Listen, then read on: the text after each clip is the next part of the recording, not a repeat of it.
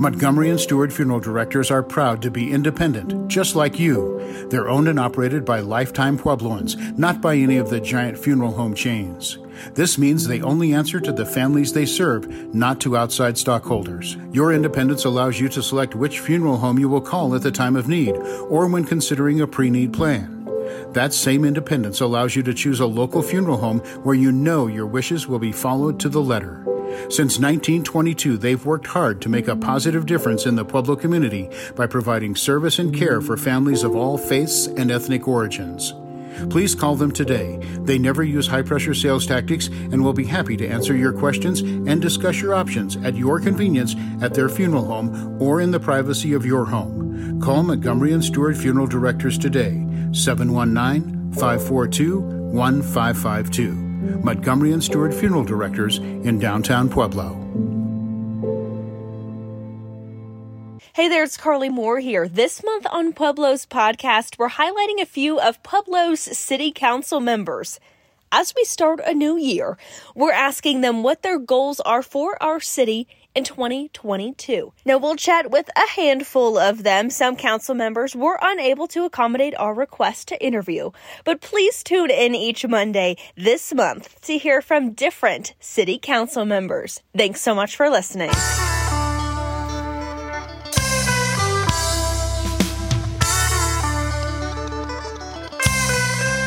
I'm Carly Moore. This is Pueblo's podcast. Our guest today is City Council Member Heather Graham. Heather, thanks so much for joining us. Thank you for having me. Oh, yeah, this is awesome. And obviously, you guys are hearing somebody different. So Dave, my dad, had oral surgery. He is doing fine.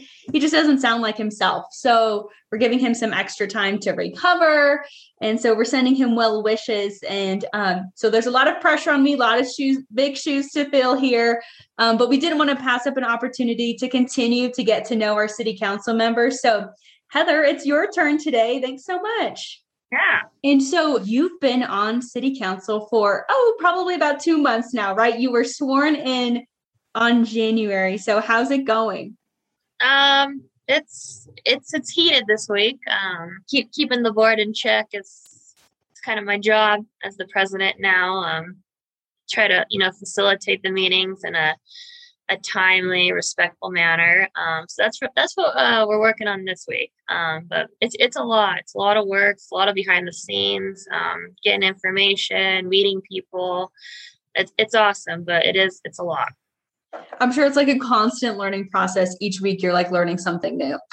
Oh, every day. I mean, my schedule is, booked from the time I get up to the time I go to bed with, running the restaurants and still trying to meet all the department heads and, everybody wants to get your ear for a minute. And so I don't know if it'll continue to be this busy, but for now, it's good to learn and, it's important to meet and greet with everybody. So you have all the information that you need.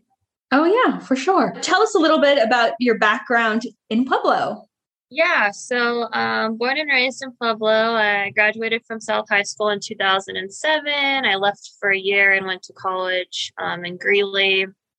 Didn't really like being away from home, so I came back and I graduated at CSUP. I have a degree in psychology and a minor in statistics. I'm currently using neither of those. I own 3 restaurants. I've opened 4 restaurants, in the last 7 years. That's kind of how I, and got involved in city council and politics was, I was really upset the way our city council at the time hired the mandates and the closures. I went to speak in front of them a couple times and, one city council person told me that they didn't make enough money to be answering our questions or, helping us get open in a safe manner. And so from there, I kind of, I started helping with the 5-star program to get the restaurants reopened. It's been almost a year ago now. And, I really just was fighting for small business and I just was like, I'm going to jump in the race, see what happens. I originally was going to run in District 3, but I moved. And so I moved out of District 3. And so the only option at the time was to run at large, which is like, the big seat. Getting elected at large is kind of hard, I think, for a freshman coming in. But, I do have 3 restaurants in 3 different districts. And so it's important to important that I intertwined in those districts within the city and not just, one, because my business is in 3 different ones. So, and here I am today. Great. Yeah, that makes total sense since you have restaurants kind of all over town. Yeah. So I'm just going to jump in. City Council recently okayed 3 new subdivisions in town. What can you tell us about those and what your goals are for them? Well, I hope that these subdivisions, get moving quickly because we definitely need the housing. I think that the housing here is, what hurts people. When they want to move to Pueblo, there's nowhere for them to live. And so it's kind of a trickle down effect. So I'm all for the new development, the new housing. I'm all for, using some of the ARPA funds to be able to get these developers, up and running. Not all of the ARPA funds, but some of them. I think it's important for the city to work with developers and get us some more houses. We can have more jobs and have a better economy. And we need one thing to get the next thing rolling. So that's important to me as far as growth goes. Totally. I feel like, every city here in Colorado is growing at its own rate, and Pueblo certainly is no exemption there. And now back in November 2020, I know this was before you were elected, but Posada recently purchased the Sunset Motel on Lake Avenue for homeless and low-income people, 55 plus. What should City Council be doing, or what is City Council doing to help these people who are unhoused? So I'm not really sure what we're doing with that development.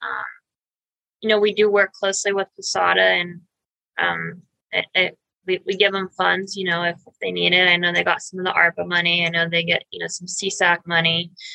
But, helping the homeless and the affordable housing, that's, I think that's also important it's important for us to put back into our community, regardless if you're homeless or you need low income housing. So, kudos to Posada for stepping up and always helping with that. So I'll do whatever's in my power to continue to help with that situation. I feel like that's so hard too, because there's not one perfect solution. And there are also some people who don't want help. And so I know it's a tough thing. It's a tough ask to try and say that we need to find a solution, because I don't know if it will ever be, perfect. Yeah. And, it's not just being homeless. It's mental health, it's substance abuse. There's a lot that goes in. I don't think anybody really wants to live on the street. That's not, I don't see that. And so hopefully we can get some more programs for substance abuse and mental health, and we can help get people in the right direction, and instead of putting them down, we can help lift them up, Yeah, for sure. Awesome. And so let's talk about that thing that has been affecting us for the last 2 years, this pandemic, COVID. How is Pueblo doing compared to other cities our size? Are we doing better as far as cases go, or kind of returning to this normal? How are we faring? We just had a pretty significant drop in cases. I think right now Pueblo is sitting about 60% vaccinated. I think people are going to get the shot if they want it. And if not, I kind of think this is where we're just going to sit at the 60%. It's people have had the option. I think that other 40% is just, you're not going to do it. And so, with that being said, I think we have to start getting back to a norm. The mayor's executive order within all city buildings for the mask mandate just ended. So that was great. I had the chambers cleared, so we don't have any more ropes or any more, plastic dividers. I think it's time that we start moving past it. Because we can't keep moving forward with COVID. We have to adapt with it, and there's going to be tons of more strains, tons of more sicknesses. I think we've kind of gone over the hump now, and hopefully we don't ever have to go back to that. Hopefully we can get the rest of the kids unmasked and back to being kids and not having to worry about COVID and masks and etc. Okay, so I'm speaking with City Council President Heather Graham. We want to talk about the Gateway Project on the north side of town. The first pillar was put up in December 2019, and the next one is set to go up, I believe, in March next month. So this is certainly a good start, I think. But how do we make Pueblo a destination and not just a place for people to drive through. How do we get the word out here? Man, I think a lot of it needs to be worked around the Riverwalk. I mean, people are on the highway and they just fly right by, and they don't even know that we have something so cool downtown. So I was appointed to the HARP board. There's a lot of HARP, the Riverwalk. There's a lot of cool things, going on down there. We have, they're in the process of, doing the new boathouse, which will be really cool. I think Pueblo could be a destination that people are like, hey, where do you want to go for the weekend? And like, oh, let's not go to Denver. Let's go to Pueblo. And the growth down there, it's needed. The growth in the downtown area, I think that's important. When I had my restaurant down there on Sundays, we would have a lot of travelers come through, and a lot of the stuff wouldn't be open, and it was kind of a letdown for people that wanted to walk the shops. And so, I don't know if we could do something to have the shops open for a few hours on Sunday so we could advertise that. I think the Riverwalk in the downtown area is where it's at. And I think we should be advertising that more and getting more people down there. Oh yeah. The Riverwalk is such a gem. And I feel like, I had no longer live in Pueblo. I live in Jefferson County. I feel like the Riverwalk is something, when people are like, I'm headed that way. What should I be doing in Pueblo? I definitely say get some green chili, get some Mexican food, and then also check out the Riverwalk, because that's just something that's such a gem in our city. Yeah, I agree.